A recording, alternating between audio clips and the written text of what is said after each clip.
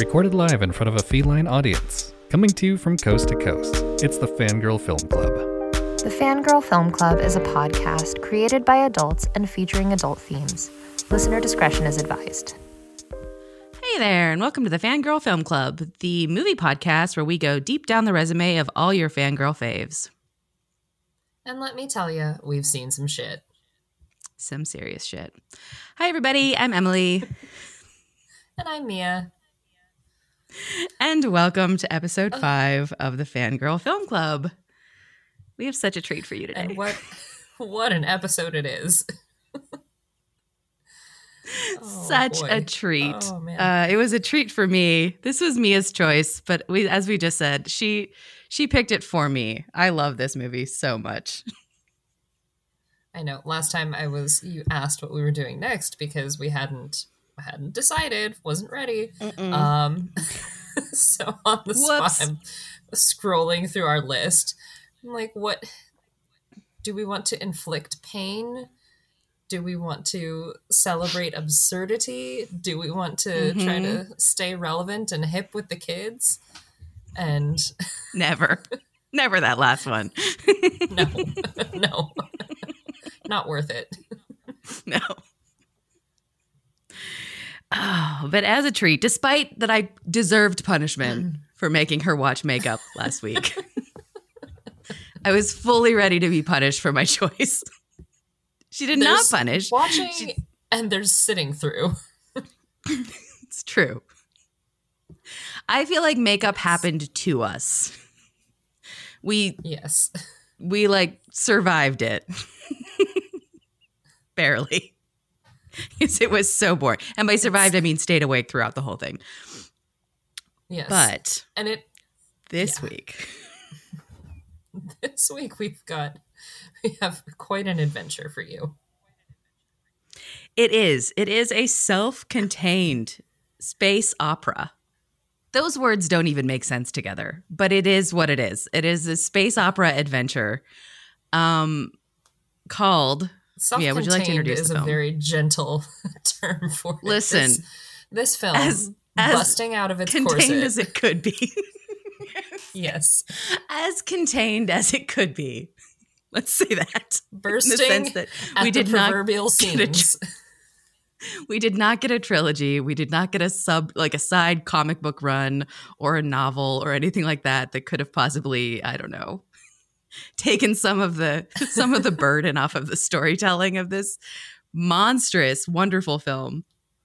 Mia, what did you let us watch? What did we get to watch this week? Your choice. Title, Jupiter Ascending. Oh, so much movie, guys. There's so much movie in this movie. Packed into this movie. We have a tendency, and it's not like movies that have plenty of movie. I know. I was going to say, but it's not like Detention, where Detention had 5 different movies in it. This was one movie that was just so much movie. Written and directed by the Wachowski sisters, Lana and Lily. Yes. In 2000, correct me if I'm wrong, this was 2015 this came out? It came out 2015, was written in 2013, and took forever to make because... I can't imagine why. Because of what resulted. I can't imagine why they spent 2 entire years making this movie. So 2013 they started writing this movie. 2015 is when it came out. I assume 2012-ish is when the pitch was made. Mia, would you like to take a guess as to what the elevator pitch might have been? Emily, New York's hottest new club is Jupiter Ascending, and this club has everything. Wolfkin, owlkin, elephantkin, bees, as well as a dazzling $500 billion CGI budget, space bureaucracy, severe mommy issues, and poorly disguised neuralizers from Men in Black.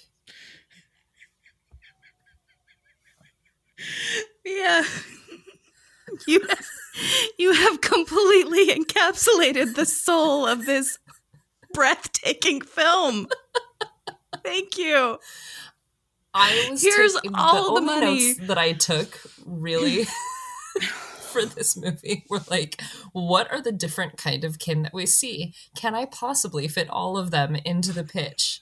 No. The answer is no. It is not just wolfkin, owlkin, elephantkin, and bees. There are also lizard ratkin. Oh man, there are so many different kinds of dudes in this movie. So many dudes. All right. So that gentle listeners, you may be at home thinking, what the fuck did she just say this movie was about? And why did she sound like someone was standing on her chest? Well, because she was doing an absolutely breathtakingly accurate portrayal of Eddie Redmayne. Of Eddie Redmayne in this film. One of the stars. This movie stars Channing Tatum, Mila Kunis, Sean Bean, and Eddie Redmayne in the performance of a lifetime, frankly. The fact that he won his Oscar for undeserved. This is the movie he deserved the Oscar for. I was gonna say, the fact that he also performed, he was also in Theory of Everything in the same year as he did this movie. And they gave him the Oscar for that instead of Jupiter Ascending. I mean, fine, whatever. Oscars for subdued performances. Anything is subdued compared to his performance in this. You're not supposed. They don't give Oscars for subtlety. What? Jesus. No. Subtlety, nuance. No. Fuck you. This was 1930s talky kind of acting on his part, and I loved it. Oh God, so good. All right, would you like to hear? Go ahead. No, I would like to imagine that the character motivations when he asked the Wachowskis, like, how am I playing this role? What do you want from me? Is you both want to be your mother and fuck your mother at the same time. That is your entire motivation here. Speaking of the Wachowskis and their directing, I can't imagine, based on what I saw, I cannot imagine that for 1 second either Lana or Lily went, "Hey, Eddie, that's a little too much. Can you back it off just a little bit? Let's rein it in. More. We need more. Let's rein it in a little bit." I don't think for a second that was ever a note that he was given for this movie. I can't imagine. I cannot imagine it. Because usually when you're directing, you want to tell your cast, like, hey, go big and I'll pull you back in. If it's too much, I'll tell you. I don't think they ever told him that. I don't think they were ever like, little... Could you possibly walk a finer line between screaming one line and whispering the next? No, he didn't. In the first thing I ever saw him in, of course, was Les Miserables, where he just kind of waddles, of course, like a little baby penguin through the whole movie. This, he is an oversized swan. He becomes the Black Swan of Black Swan, featuring Mila Kunis. I don't often agree with the slang that children use these days, but he really did put his whole pussy into this performance. I mean, I don't think you could put any more pussy into this performance than Eddie Redmayne did. I love this for him. Yes. I love that this is on his resume. Who did you watch, before I tell you what happened in this movie, who did you watch this movie for? Because on our list it says Channing Tatum and Mila Kunis.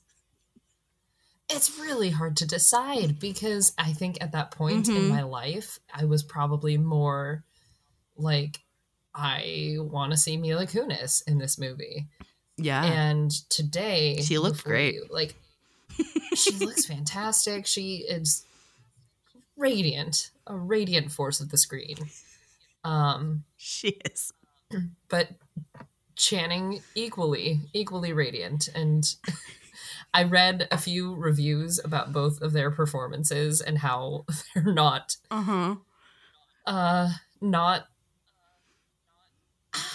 I disagree when these said that they don't have very much range. Oh, I was going to say chemistry, because I would agree that they don't have much chemistry, but that's beside the point. No, not at all. Not even a little bit. But that could be because of Channing Tatum's horrible facial hair. I mean, Mila may have been having a difficult time pretending to be attracted to him because he had that horrendous goatee. Wolfkin. But that's... We'll get to that. We'll figure out why he looked so bad in a minute.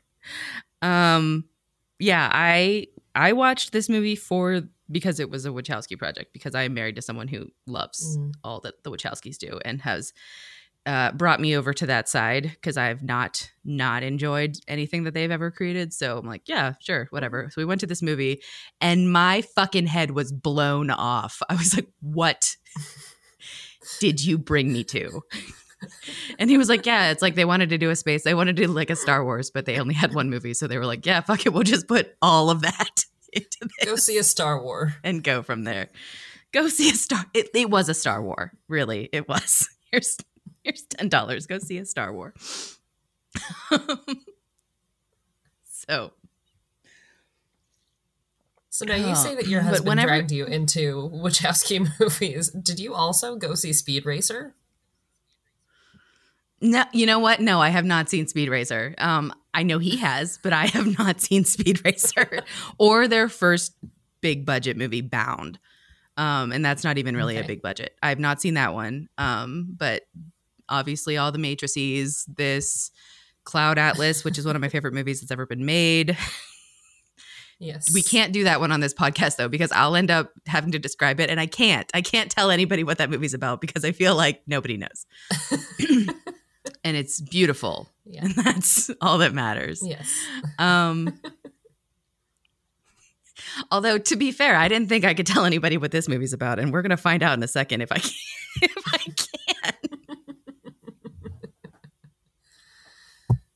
Because I keep getting stuck with the recaps. I keep getting stuck with these recaps of the moviest movies to ever movie. It's like, fuck. I had to describe what Detention was, too. 90 different movies packed into one. Fuck you. Fuck you, Detention. Oh, man. All right. Oh, Detention. All right, I'm ready when you are. All right. No, this is not going to be a minute. This is probably going to be more than that by a bit. But there's a lot of important beats. I'm also going to be glossing over a lot of stuff. There's a lot of important beats. So I'm going to try and hit them all. All right. So make sure we get the full picture before we start really picking it apart. Okay. Like Carrion. All right. Tell me when. I'll hit go when you begin. Okay. So to begin, Mila Kunis is an illegal Russian immigrant who finds out she's a space princess when a group of aliens try to kill her while she's trying to sell her eggs. She's saved by Magic Mike, who's half dog and all badass with rocket boots. And he takes her to see Boromir, who asks a bunch of bees if she's royalty. And they're like, yeah. So Mila and Magic Mike go back to space, where she finds out that she's not just a princess. She's the reincarnated space queen of a family who owns a bunch of planets, and they make skin cream out of harvesting all the inhabitants of the planets they own. The OG queen had 3 children, all of whom are fighting and whispering at each other to get control of Earth, which is now legally belongs back to Mila Kunis. So the oldest, queerest, best son is Newt Scamander, who only screams or whispers and wants to kill Mila Kunis so he can have all of the human skin cream and stay young and shirtless and insane forever. And then the youngest, horniest son tries to marry Mila Kunis to get control of the Earth. Hi, incest, gross. But she's full of doubts, and then Magic Mike and Boromir show up, and they stop the wedding at the last minute. And so she's fine. And she's like, fuck all this spaceship. I just want to go home. So... oh, fuck, she gets home and Newt Scamander has stolen her whole ass family and is blackmailing her into giving him back the Earth title. And so she goes back to space to see him, and he's like, I'll let them all go, but give me the Earth. And she's like, you want to harvest the Earth though, right? To like make all your skin cream. And he's like, yeah, but whatever, I'm going to kill your family if you don't do it. And she's like, ooh, but if I keep the title, you can kill me and my family, but you don't get to harvest the Earth ever. So he throws the biggest bitch fit as Magic Mike then jumps into his people refinery and starts fucking shit up with his space boots. Everything is falling apart. He's Newt Scamander is whisper screaming at her, and he's beating the fuck out of her. And she like fights back, and she's like, stop calling me mommy, you fucking freak. And just before he's about to kill her, she's about to kill him. It's very confusing. The whole ass refinery for human beings collapses underneath them. Magic Mike saves Mila Kunis with the rocket boots. Again, very important plot point.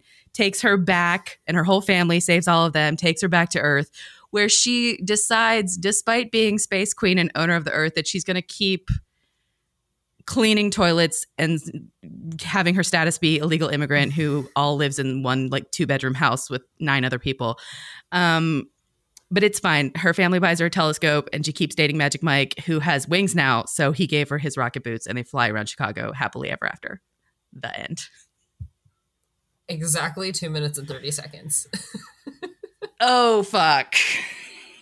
2.5 times what we usually do, but 2.5 movie could times, not be contained. Which given, I was going to say, given that this movie contained about 8.5 times the normal amount of movie we see for these episodes, I think that was pretty damn good. That was wonderful. Yes, this very well should have been a trilogy. Very well should have been one movie for each sexy people skin cream sibling. I feel bad that the daughter, the middle child, of course, middle child, always shunted to the side. She didn't get much of a role because she was like also trying to control Mila Kunis with like, right, you know, being like the bestie. She's like, oh no, it's cool. Yeah. You know, you're one of us now. We're like sisters, but you're also my mom. It'll be fun. And then she just didn't appear. Once the horny She's younger like, son I'll take came you on the to scene. file for your space taxes, and then that will be it. That was the best. The best interplanetary bureaucracy scene. It was so long. They went so hard. Okay, so there's this scene that she's talking about, everybody. Mila Kunis has to go to basically like City Hall to get control, like her actual title. And they could have done it in like, so she gets a little tattoo on her wrist that says like she owns the Earth. But they drag that scene out. They make them go to like 12 different desks or bureaucrats because it's, you know, it's classic like, oh, you need this form actually, not this one. This is records and whatever. You need references and whatever. Like, but they do it so like it's almost way too much. Like everything else in this movie, it's almost way too much. It's great, but it's like, okay, to go wow, back really? And watch it and like how many minutes of this movie, what fraction of Jupiter Ascending is spent doing space paperwork? Space paperwork.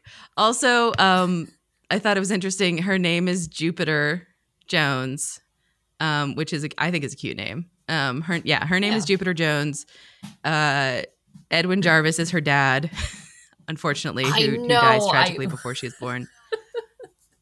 When it came, like, the opening sequence, like, it's Jarvis. Mm-hmm. That's James Darcy. Yeah, that's Jarvis. James Darcy. We love James Darcy. Yeah, I wish he'd been in this movie more than a conclusion.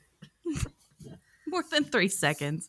He was only in it for the first minute and a half, but proving the point once again that if you want your spouse to name your unborn child what you want, the most assured way to do that is to die before the baby is born, because that's always what happens. If you see anybody picking it in a movie, if somebody's pregnant and one of them is picking out a name and arguing like ardently, this is what this kid's going to be named, 9 times out of 10 they will die prior to the birth. Yes. Or in birth. And then that's that kid's name. That's how it works. It's how we tell stories. That's what we've all agreed upon. So her name is Jupiter because her dad was an astronomer. I love that her dad was an astronomer, like taught astrophysics, and then her big time enemies. Yeah. Like I mean, it was sad how he died, but it was almost like comically insane how like yes, people just broke it because she was like her mom was a math professor and her dad was in astrophysics. Like these are not people with enemies. These are 2 nerds who are just like in love and like to look at the stars, and then they get like their house broken into. The KGB by some Russian down the doors. By the KGB busts down their door, and they're like, "Where's your money?" And it's like, you're in fucking St. Petersburg, and they're professors. They don't have any money. Are you kidding me? Like, look at their apartment. Jesus Christ. So yeah. So then like the KGB like steals his telescope and Jarvis is all sad. So he's like, don't take the telescope. And they shoot him in the heart. Yes. For no reason. So he dies just so that Jupiter's name could be Jupiter. That's really it. Yeah. So that was sad. But yeah, this is actually one of the few movies I've ever watched in my life that I was like, I wish there was more of this movie. Like, I wish it was longer or more of it. I wish it had a sequel, or like they could space it out a little more so we could breathe just for a second. Yes, I like to organize things. So just one movie for each of the weird, sexy siblings. I think that would have paced things out. You get one big fight scene for each. Yeah, one big. Because I mean, there were a lot of big space battles, and I kind of feel like Channing Tatum was just space battling the whole time. Like he just kept getting thrown into different space battles. Like he didn't get a break the whole time. She at least got to wear like pretty clothes. No. She almost got married. She got like great meals, and he was just thrown from one space battle, like took a breather in jail for about 20 minutes and then thrown into another space battle. Sweet moon shoes. Okay, so we sweet rocket boots. Moon shoeing around. He's also so Mia brought up all of the different kinds of kin. He's half dog, wolf, whatever. Something like a dog, something like a wolf. Something like a dog, something like a wolf, right? So I can't imagine it would be as cut and dry as like they took a husky and they spliced it with a human being. But yeah, so he has really attuned pointy ears. He has dog ears and the worst facial hair I've ever seen on a man ever. They He's so glued blonde. They glued a bunch of blonde pubic hair onto his face. And I don't know if he can't grow a goatee on his own, but that did not look like that was homegrown. Blonde facial hair is always a gamble. Anyway, it's really difficult to make it look good. Channing Tatum is it's not the face for it. But I guess they wanted him to make a little more wolf-like, so they gave him the worst goatee in the history of facial hair. And he's also like got like dark past because he bit somebody, so they kicked him out of the military. Well, he bit them ferociously. It was a throat. I mean, it wasn't like a love, like it wasn't like a love nipple, but like he. I was to say, for a place as kinky as that fucking place, really, a little biting's enough to get you kicked out of the military. Anyway, I feel like we're banging the lead here. Out and about. Just, oh my God. Okay. The bees. I literally said in my intro, in my recap, that Sean Bean asks a bunch of bees if Mila Kunis is royalty, and they say yes. That's almost literally what happens.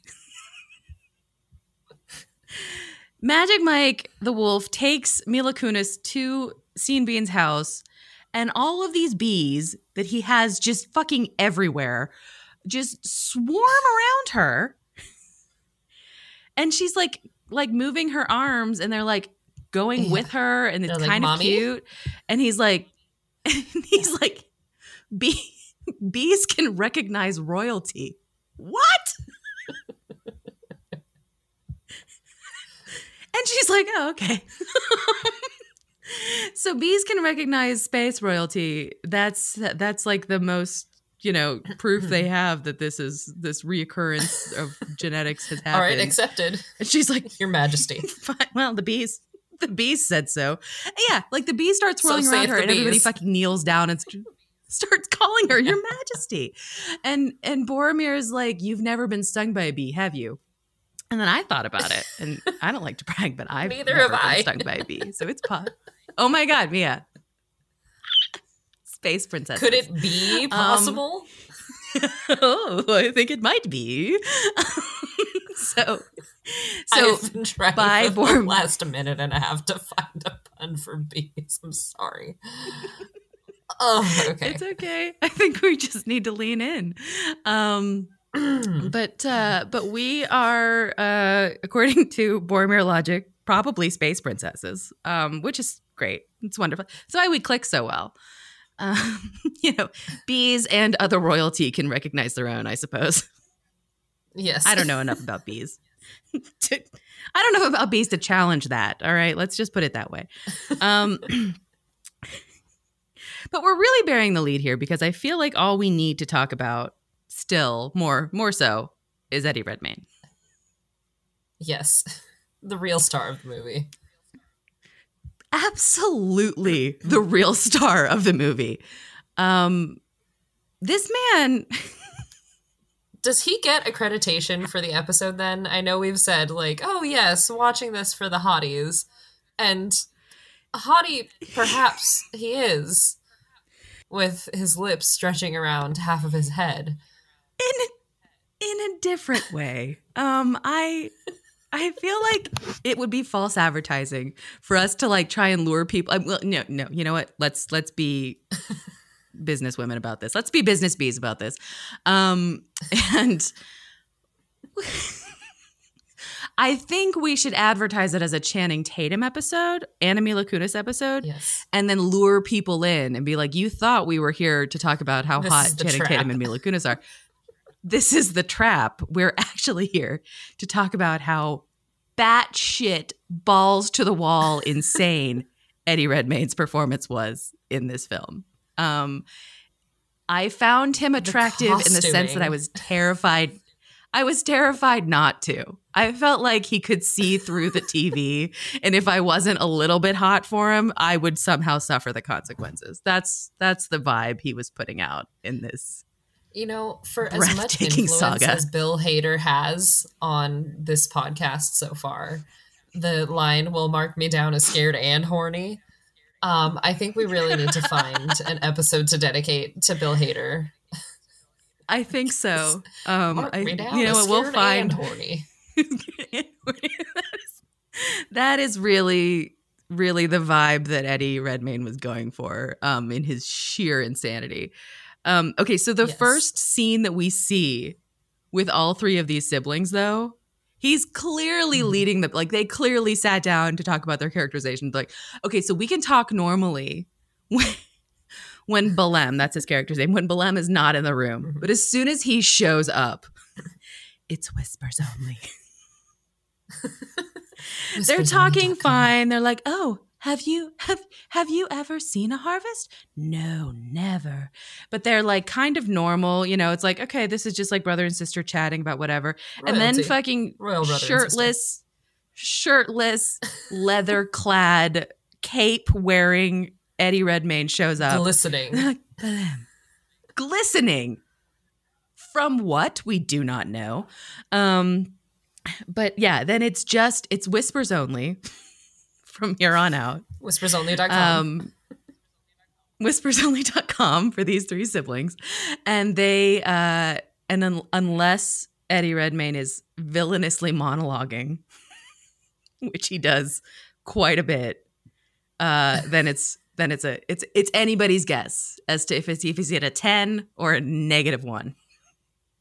Because there were times I was like, I want to turn the volume out because I don't actually like he's actually whispering too slow, like softly. I can't catch everything. Yes. But then I knew at any moment he was just gonna like Launches go into off a the shout. fucking chain, just screaming. Like, I mean, and it's like there's nothing, like he's like already angry. He spends the whole time like pretty much just furious, just bubbling with repressed And queer rage raged. under the surface, just fucking fuming all the time. And then like it just comes out sometimes where he's like, "Ow!" like shrieks at somebody who was just like, I just wanted to make sure is this yes? Can I Like get you just some need coffee? like a yes or a Coffee no. break? Can I get Yeah. go? And he just loses his shit. Like his whole face shakes and he's all red. Oh my God. Oh my God. He's so good. He's so fucking good. You know what this tells me, unfortunately, though, is that there are no drag queens in space, because he would have had just a delightful outlet, Belem, I mean, to like RuPaul's Drag Space. Would have killed it. considering he would have fucking killed it. Just in his like Tuesday clothes. This is not like he wouldn't have been performing. He would have Yes. just like showed up and been Yes. like, "This is just how I wear. This is laundry day. What are you Yeah. talking about?" He Play my fucking favorite served song so much. He served so many looks in this movie. Holy fucking shit! Yes. I mean, just the cost. Okay, so on a serious note, the costuming was divine. yes. There were so Costuming many is beautiful clothes. unstoppable. Unfucking stoppable. Everybody looked amazing. Even like the functional shit that like the police were wearing, like everything was just like Space beautiful and tailored. And Space Cops, the Aegis. Everything just looked so good. It all looked so good. Yes. And I you know how sometimes when they're like, hey, when you're, you know, you get to pick out, you know, you're like, we want you to put yourself in this character. So we want you to, you know, pick out like of these options, what do you want to wear? Like sometimes they Right. do that with costuming and stuff.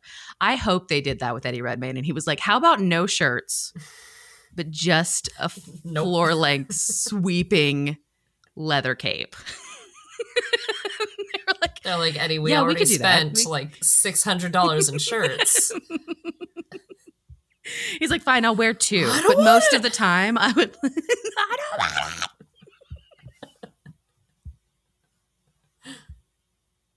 Oh God, it's just so good. It's so fun. He's so fun. He looked like he was having the time of his life. I'm sure Yes. filming The Theory of Everything was probably exhausting. I'm sure it took all that he had to make that movie. Yes. He did a wonderful job. Obviously earned his Oscar completely. I cried like a baby at that movie. I hope he did this immediately after. I hope this was the next thing on his plate. And he was like, fuck yes, Wachowskis, give me that script. Let me just devour the scenery in every movie, Yes. every film, every shot I'm in. I just let me think that I'm the star. And they're like, actually, Mila Kunis is the star. I'm like, no. It is me. Let me behave I will as play though her it is role. me. I will play every And role. I'll do will it play better my than she brother. does. I Yes. will play. I wish everybody in this movie was played by Eddie Redmayne. That's what I wish. It's like those fan casts with the Muppets, and instead of like adding Muppets and keeping one human, everybody is Eddie Redmayne. Everybody is Eddie Redmayne. Except maybe Boromir. I can see everybody's played by Eddie I was going to Redmayne. say Scene Bean. except- Scene Bean has to still be except- Scene Bean. Except Scene Bean. Also, this is one of the rare movies that Scene Bean doesn't die. Isn't that exciting? I know. I think that I was waiting for him to die. I was like, isn't he gonna die? I mean, he's in the movie. Put him in a so I fantasy assume he's- scape. Put him in a science fiction scape. It doesn't end well for him, typically. It never ends well. He Mm-hmm. always dies. And so this was a thrill to see that he made it all the way to the end of the movie. Very much alive. Oh, God. Yeah, I keep thinking now that you brought up there's no drag space. it seems like a vast oversight, especially for the Wachowskis, who there's space bureaucracy, there's space cops. Space cops, space bureaucracy. There's also like massive glass terrariums of orgies. Yes. That was that was a scene. It was like good news only in this space. I was like, yes. I mean, that's fair. I wouldn't want bad news if I was in my orgy bubble. I was like, how did we not get, I don't know. Anyway, yeah, I was gonna say the Wachowskis, who people were genuinely surprised when they both came out as trans, when in The Matrix, the first one, I don't know. Actually, I take it back. Not just the first one. All three movies had a very long, like, leather rave scene. Yes. That had no bearing on the plot whatsoever. So yes. I was very confused when anybody was like, what? This is so surprising. I'm like, did you not watch The Matrix?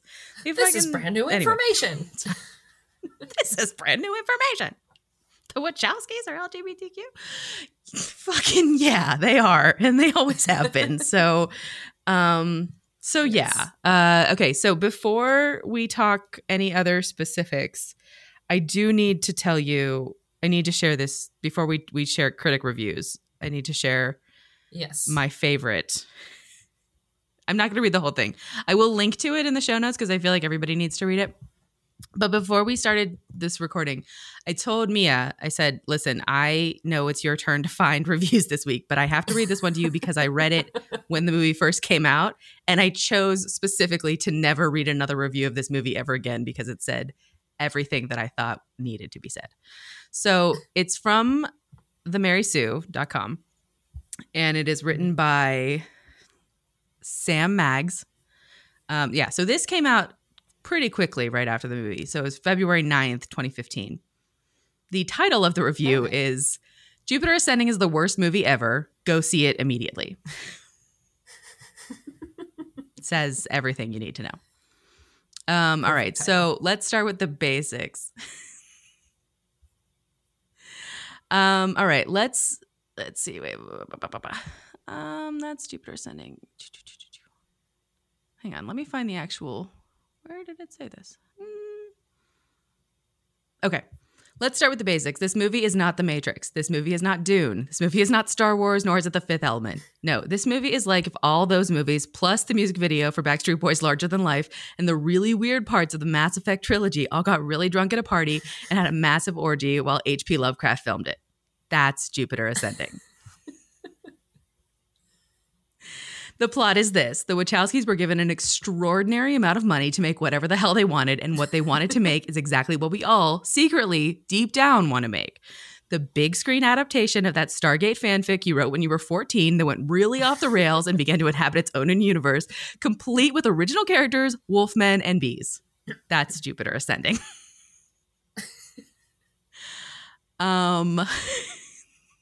So, and then we just get to the best part here of,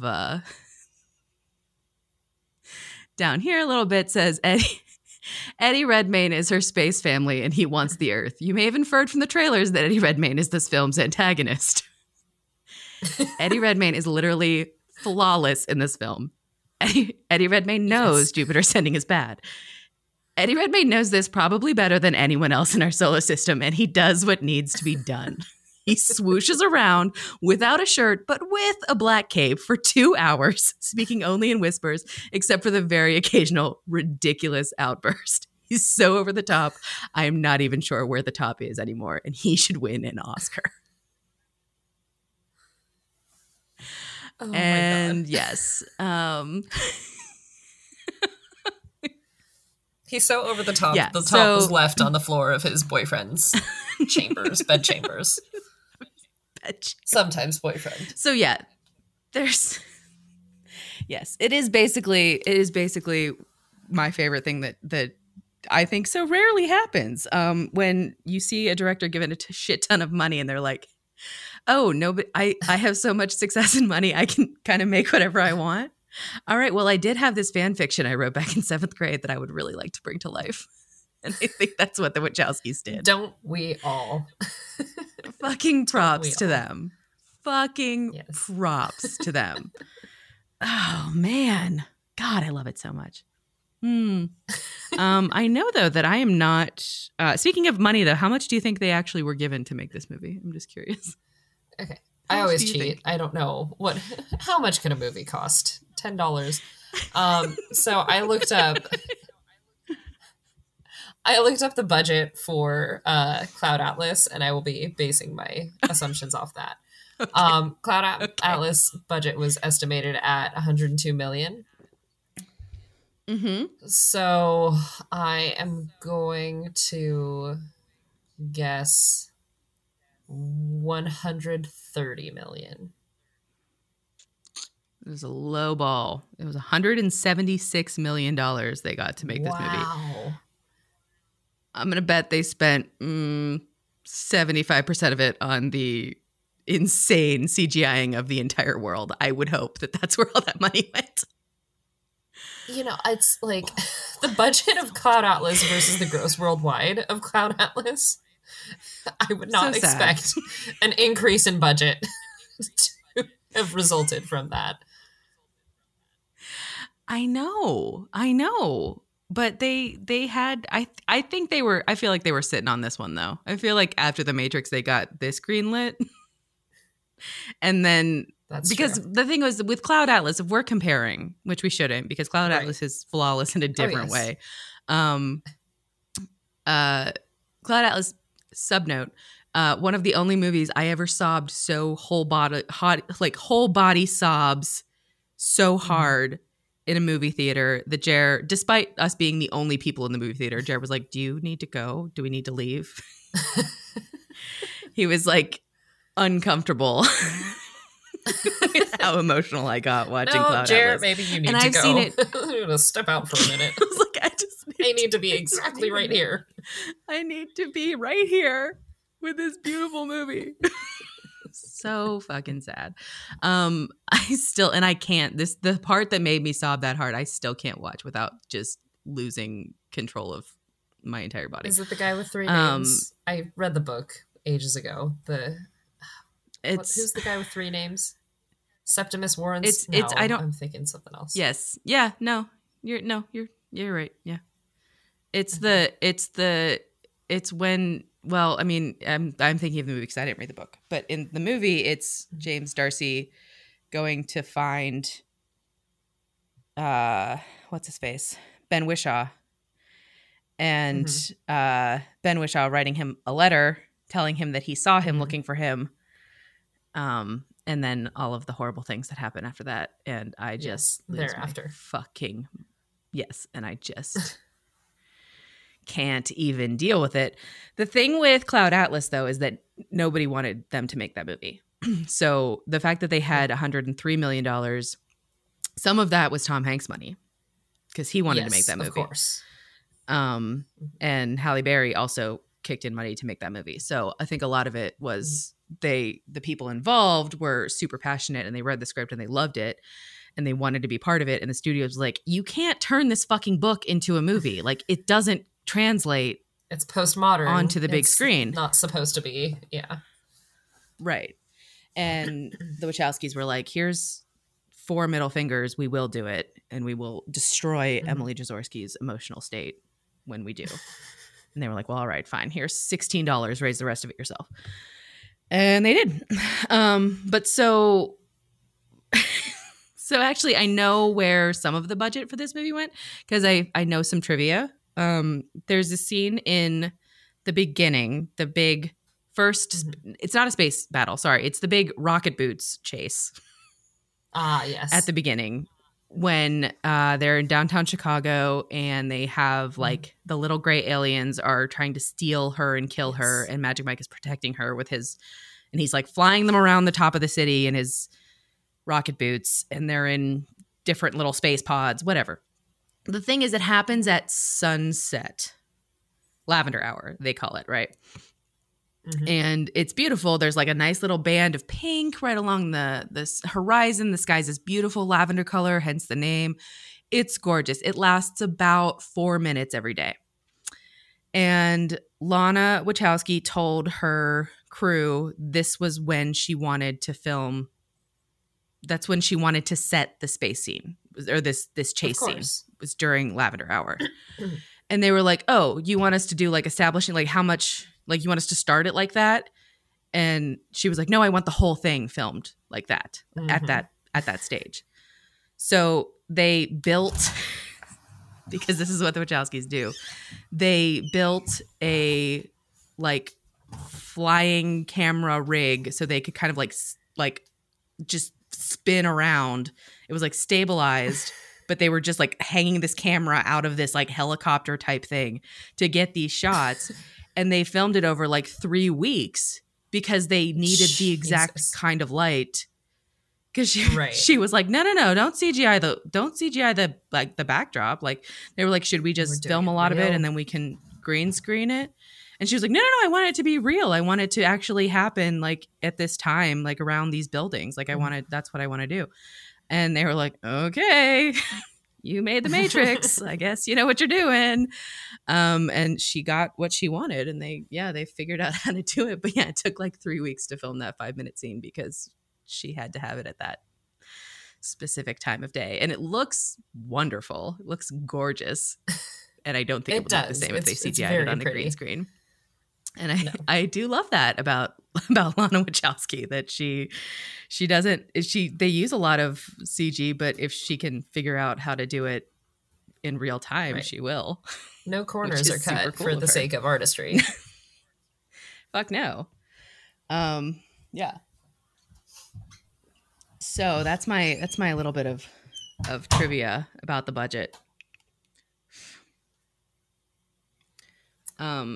But I know that I am not in the majority. Obviously my love for this movie is coming out pretty hard. I know I'm not in the majority though. So yes. Not a lot of people like this movie. I know. Do you want to hazard a guess about how the critics viewed this movie on Rotten Tomatoes? Okay. Percentage well, I'm on the guessing tomato meter? It's not certified fresh as it is in my mind. No. I'm gonna guess from the critics especially 32. You are 4% over. Low? Oh no.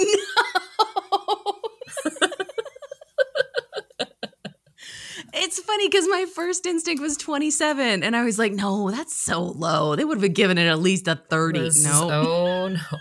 It's a 28%. Oh, no. Oh, fuck. On the tomato meter. Oh, fuck. Yeah. So let me get into a couple of... I'm not interested in reading people shitting all over this movie because we really don't need to do that.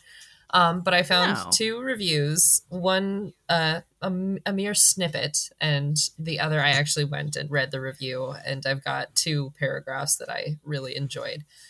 So the first is going to be the Alliance of Women Film Journalists, Nikki Vaughn, who said, "Don't get me wrong, Jupiter Ascending isn't a masterpiece. Jupiter Ascending isn't a Wachowski reclaiming of the science fiction cinematic crown.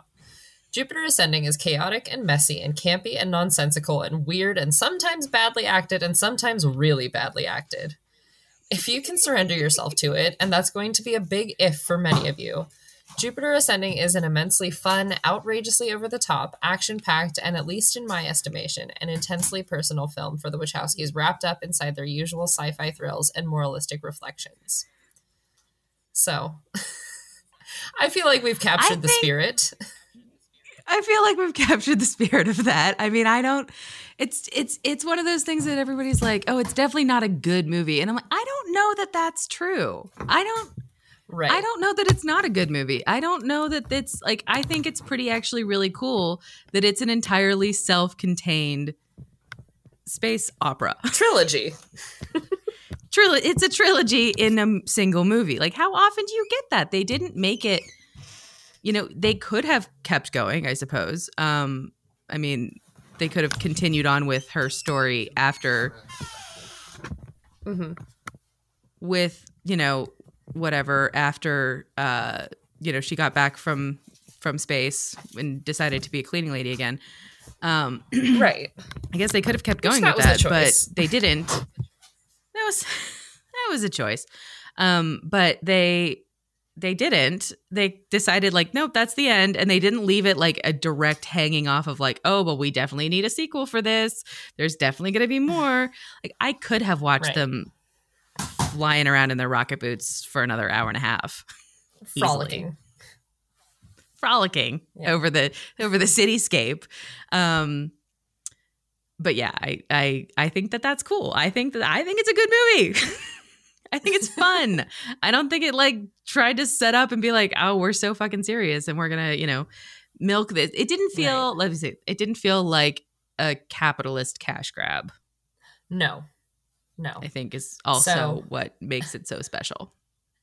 Yes. What did somebody else Let me get into our second of reviews because just the vivid imagery of this.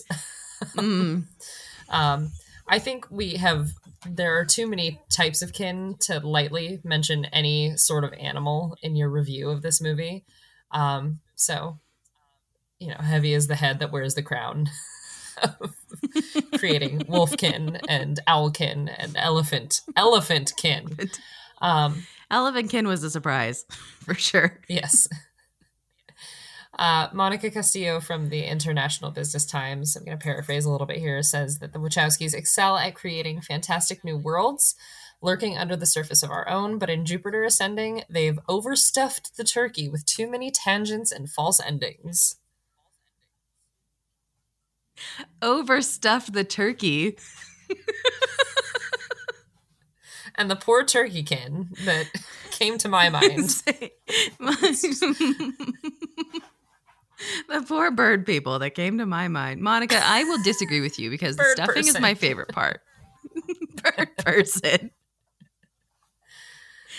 Okay, the stuffing is my favorite part. So you can't overstuff a turkey as far as I'm concerned because that's just more for me to eat. No, I think the amount of people, I say people, of different creatures though, of different inhabitants of this world that they created is so insane. They could have picked like 3. They could have been like, there's 3 main races or whatever. Right. And they decided to go so fucking hard on all of the all of the shit. Like, yeah, so there was an elephant person. There are these like reptile, like scary lizard. They're lizard bodyguard rats. Types. Lizard Lizard rats is what they are. Yep. Did not catch as much of the rat, but I think of the tails. They have the swishy tails. Now that I'm thinking about it, they have like swishy tails that they like use to kill people. But they also, that would like kind of that was kind of lizardy to me too. I thought maybe anyway. But they had so they had those crazy ones who wore like these huge leather coats with sunglasses and stuff. They just look like bodyguards. And then like just randomly walking past, there's like a dude with the face of an owl and like a cat person. And then they have like somebody who's like kind of hobbity and they have like giant ears. Yep. But like a normal everything else. I think we watched a little bit of Star Trek before starting this. We watched a little bit of Star Trek and took some of the species inspiration from there. We watched specifically Star Wars Episode 2, Attack of the Clones, and Natalie Portman's glittery dress that she wore. We watched that and took that for costuming. And I think I can't speak to the Wachowskis' involvement in the furry community, but with how many tech people must have been in on this movie, I think that could have played a distinct influence. There were some there was some institutional knowledge there that was coming across. There was just it was just one of those things that it was like they could have reined it in, and maybe it would have been a little less absurd.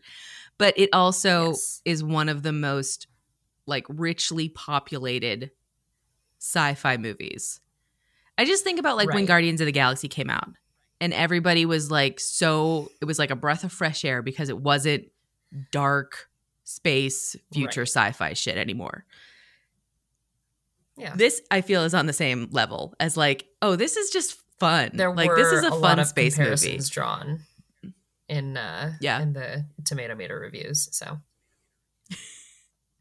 because it's one of those things where, yes, they could have, like I said, they could have reined it in. It would have maybe been a little more streamlined, but they didn't have to have every single extra in the background be a different species. Yes. But because they did, it was such a beautifully insane tapestry that I just adored it. I was like, I had so much fun watching this movie last night.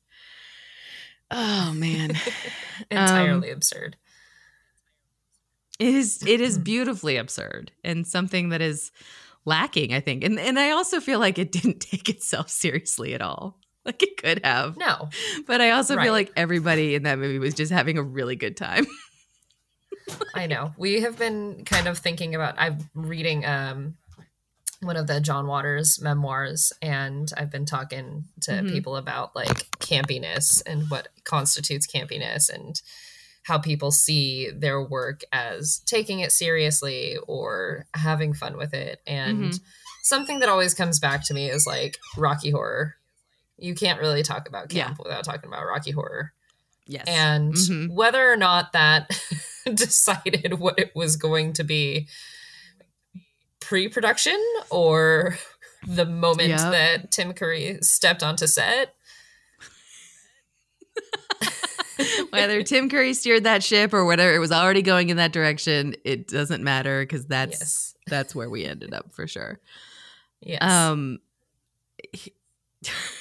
The thing is, like, okay, so within all of this nonsense that we've described, there is also a pretty solid anti-factory farming message. And it's a factory farming allegory that they use with this whole skincare thing. Also, very strong anti-capitalism propaganda. Yes. Like, there's a whole, I mean, and it is delivered by Eddie Redmayne, so some of it gets lost in his glistening lips and his absurdity. Right. But he does deliver a monologue about how his mother taught him that every human, like every interaction is a pyramid, and that some human lives are worth more than others, and that life is consumption, and I think something like all human life boils down to capital. And I was like, fuck. If you weren't wearing a 14-foot long yeah, like if you weren't wearing a 14-foot long leather cape right now, like that would have hit really hard. Yes. But and that's, I mean, that's kind of the thing, is that in the midst of all of this craziness, there's also this very, like, she finds out that this family that she's now part of, this legacy that she has, that she's connected to genetically, is obscenely rich because they, like I said, they harvest these planets. And when they talk about harvest at the beginning, the sister says, "Oh no, I've never seen it myself, but I'm told they feel no pain. It's all quite humane." And and so, having that kind of set at the backdrop, and then you find out later that when they're talking about harvest, they mean they just kill every human or living thing on the planet, and boil it down into this, into this stuff, this goop that keeps that Gwyneth like Paltrow? these. Gwyneth, are you there? It's me, Margaret. I wouldn't put it. Gwyneth, I wouldn't put it past you. You fucking lunatic. You non-human fembot. I would not put it past Gwyneth Paltrow to like be watching Jupiter Ascending and be like, but could we maybe do something like that? I mean, poor people and fat people aren't actually humans. Maybe we could just end their suffering and make an organic skin cream that keeps us all looking thin and beautiful forever. All of us, I mean, we're getting dangerously into QAnon territory here. I know. It's one of those things I'm like, I could see it, but I don't want to say that I could see it because that'll lump me into That'll put this podcast in an entirely different category on Apple Podcasts, and we don't want that. No, I'm sure. Oh my God, I'm sure Gwyneth Paltrow is not boiling poor and fat people alive to make her skin cream. I'm sure that's not what's happening. I'm just saying, if somebody was going to do it, I wouldn't put it past Gwyneth. I don't think she's a human being. Anyway, but so there's a whole factory farming message. There's a whole anti-capitalist message. There's just a lot of, how much is a human life worth kind of a thing that goes on, and all of this behind against this backdrop of just batshit craziness. Beautiful absurdity. And I think that's one of the things I love so much about this movie. Yes. Yeah. I had only one best worst line. I thought everything else was flawless. What did you have? I've got two. I'm curious I'm always curious if there are going to be alignments, but I feel like we surprise each other pleasantly. So we surprise each other. I don't know. I kind of feel like this one stands out, but my only best worst line was, I love dogs. I've always loved dogs. Because it's such a stupid line in the middle of that scene, where he's trying to tell her that they're not like compatible because he's more like a dog than he is a human. He's closer to a dog than he is a human being, and she's like, "I love dogs. I've always loved dogs." Anyway, don't reach. Don't reach here. So. Most of these are for delivery, and I do have to throw a shout out to an actor once I get to the second one. But of course, my mother never cleaned a toilet in her life. Being the first. Which I do love Mila's response to that, though. Maybe that's her problem. Maybe that's her problem. I love the response to that. But I hate that line. Perfect. You're right. It's not a good one.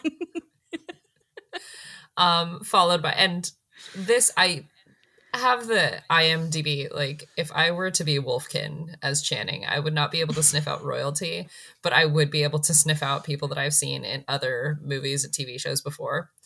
Do you recognize Sean Bean's daughter from anywhere in this movie? No. But I have somebody for you to recognize too. But go on. Okay. Who is she? So I cannot remember the actress's name, but the daughter from Broadchurch. I don't know if you ever watched Broadchurch. Okay. Yeah. Is that her? So that was her, and I was like, yeah. The one who's dating the boy who's a little bit too old for her. In the first one, yeah. Yes. Yeah. So she has the banger of a line, "Don't drag me into your male mating rituals." Well, she's watching her father, and I assume her ex-boyfriend. They didn't really get into that. I felt like there was something there, and then that's her response. We don't really know what Channing Tatum's relationship to her was, but it seemed complicated. By Sean Bean. Yeah. There is a lot happening there that they didn't. We could have gotten more if we had more time. Maybe we could have had more backstory, some flashbacks about what happened with Sean Bean, Skyjack and flashbacks. Sean Bean and Channing, Skyjack and flashbacks. Sean Bean and Channing Tatum in their military days. I don't know what they did. They'd bathe the Navy. It would be like the Navy SEALs, except then everybody would have to be SEALs. And there would be SEAL kin also. Wolfkin. So. God, there was already so much fucking kin in this movie. There were so many goddamn animals. We don't have time for SEALs too, okay? We just can't. All right? We had to draw the line somewhere, Mia. Okay? Yes. We blew half the budget on the bees. All right, we don't have time for adding any aquatic mammals. It's fine. That'd be great if the actual budget breakdown was like $50 million in bees.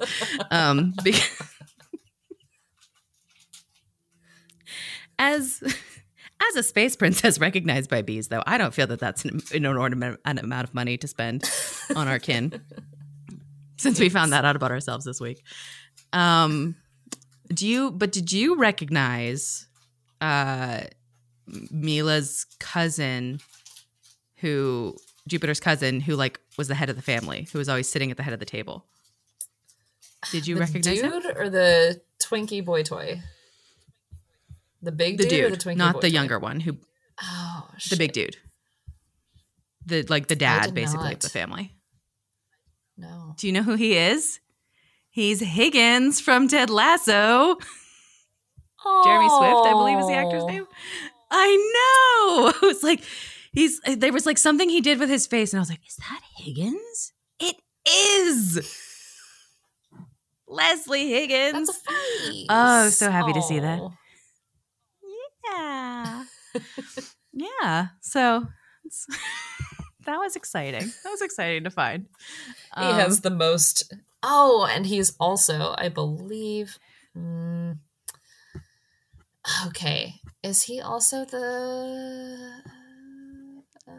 Sorry, I'm trying to find This is such good because he pod also right has now. one of those faces. I know, all this beautiful dead air. Oh, this Yes, beautiful dead air. He is. He's Maggie Smith's butler in Downton Abbey. Oh my. What a career. What an absolute career this man has had. That's fun. That's delightful. Oh, God. I All hope right. he's happy. I hope he leads a great life. I hope he does too. I hope he currently is and continues to. But yeah, I was like, there's something about those eyes that I recognize. And I had to IMDb it mid scene. Yep, that's Leslie Higgins, the female junior. Exactly $1 spent on dialect coaching, $50 billion spent on bees. Yes, I think that the $1 dialect coach was a bargain thrown in with the bees, because Yes. yeah, nobody had It was a bee? no. Dialect coaching by the bees.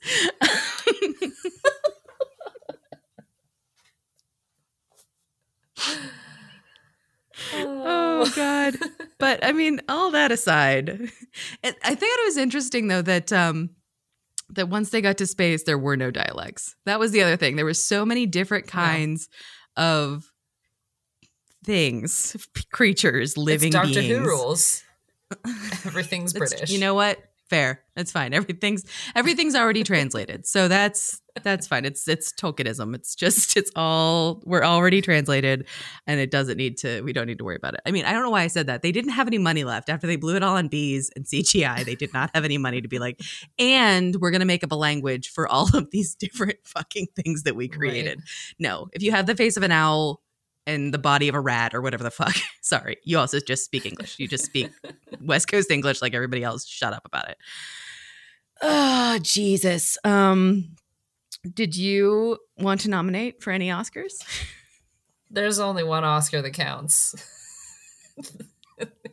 Academy Award for Best Actor. Goes, of course, to Eddie Redmayne. Of course, to Eddie Redmayne. Obviously, I said the same thing. I could make up a bunch of things, but I genuinely believe he deserves to win Best Oscar for Best Actor for this. I'm sorry. I think this movie should have fucking swept. I hate that it didn't.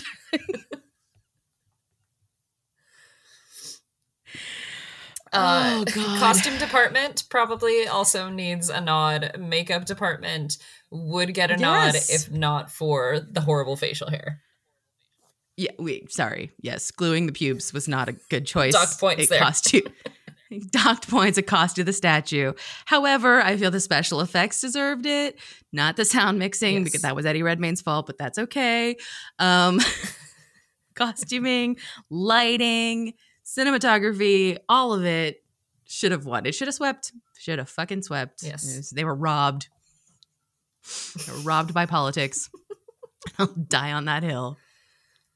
Yes. Somebody ever asks me, like, what's an unpopular opinion you have? I'm like, I believe that Jupiter Ascending should be taken seriously as a cinematic tour de force that it is. Thank you. That is a deeply unpopular opinion in cinemaphile circles, but I don't care. Come at me. I don't care at all. Come at me. I have fucking receipts to tell you why I think it should be taken seriously. Oh God. All right. Well, you know my grade, A++++. What would you give this? What would you give this, Dr. Mia, if you were grading this movie? I'm gonna say a B, just a solid. All right. B. Is that because you have been influenced politically now by the bees that determined that we were royalty this week? I can neither confirm nor deny. It's okay if they're holding stingers to your head right now, telling you that it has to be a bee. But also, we need to rate this podcast for bee puns. This needs to have warnings on it. If you don't like stupid bee puns, maybe don't pay attention to this one. They're not even good. They're not good. We need to work on that. Not. We're just saying that we're just. If this was something putting I a little bit of emphasis. emphasis. I'm just saying the word B. We're just putting a little bit more emphasis every time we say the word bee. It's not even that big of a deal, but it could be. We could work a bit into this. We're only 5 episodes in.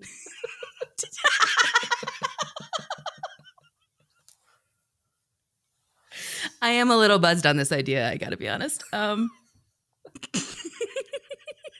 It's just a little more effort. Yep. Oh, you little worker bee. All right, we'll put our hive mind to the test and we'll see what we can come up with. You guys may be witnessing the birth of a dynasty in which we just turn this into a bee pun heavy movie podcast. This may be a thing. I don't know yet. We'll see. All right. Okay, I promise. No more bee friend. puns for the rest of the episode. I know you love puns and you love puns and I love stupid jokes. So I really feel like we're opening I almost said can of worms, but no, a can of bees. We're kicking a beehive here. Okay. A can of bees. Before, no, I have to tell the story now. Before we get any farther, I had a friend in high school who told me about a time that he found a bee on the playground as a kindergartner. And anytime that he was like, I gotta save this in my pocket because if somebody tries to step at me, he was a skinny little kid. If anybody tries to step at me, I'm just gonna pull it out of my pocket. Fistful of bees.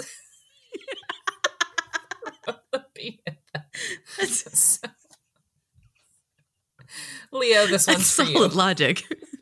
That's solid logic. I mean, I think that's brilliant. I wish we could like summon a swarm anytime somebody tries to start shit. Just fistful of bees.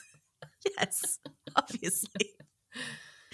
God, that should always be an option when you're like doing first person shooter games. His or whatever. version of like I don't need a Pocket gun. Sand.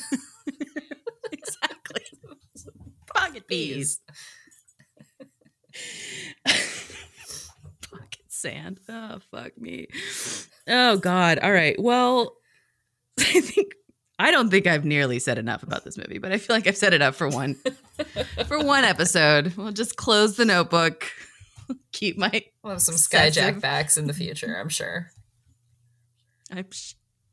I'm sure. If we have any other Channing Tatum films on this list, I don't know that we do.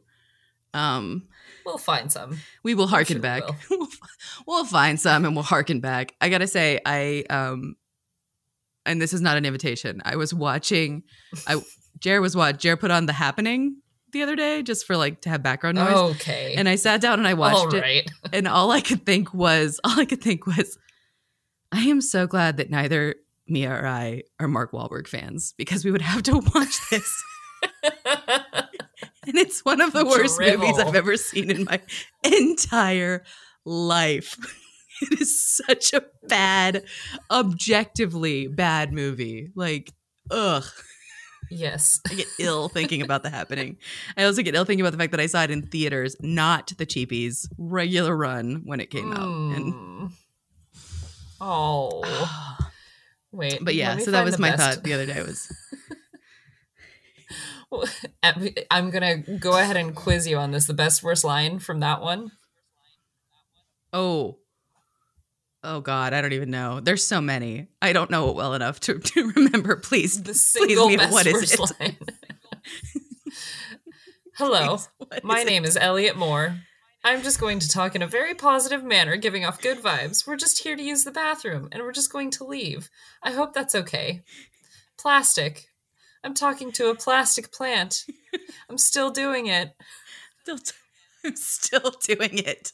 I do remember that scene. Yes. Oh, that was so bad. Oh God. So yeah, so I'm just really glad. If you guys are worried that either of us went through a Mark Wahlberg phase and we're gonna make you watch that to follow along. You're all lucky I'm not my that father. Is our solemn. This is a solemn vow that we make to you. No Mark Wahlberg on this podcast. Was your dad a Marky Mark fan? Oh yeah. Was he? He was big. The reason we watched Pain and Gain was for Marky Mark, not Anthony Mackie. Christ. Regrettably. Oh God! Wait, is that on here? Yes, it is. Okay. Yeah, it is. All right. Well, I'm not saying we're never going to make you watch a Mark Wahlberg movie. We're never going to tell you that we watched a movie for Mark Wahlberg, and we're never going to make you watch The Happening.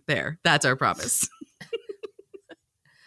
I think I have to close pop up with from time to time. He will, because I have to close with the best worst line from The Happening, not from this movie. That just popped up when I looked up the best worst line from The Happening. Mm-hmm. You're not interested in what happened to the bees?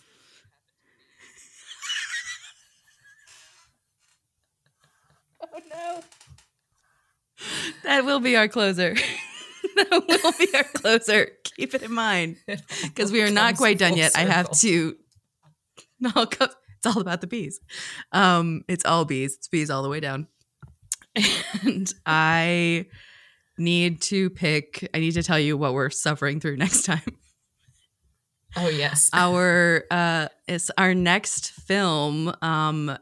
Currently, I would say it's currently topical, and I am picking it specifically because I don't want to have to rent it later. I'm just going to be real with you. Oh, it's on streaming right now, and I don't want to have to. I knew it. To rent it later. I knew it. I know exactly what you're talking about, because this was the other one I was going to suggest last week.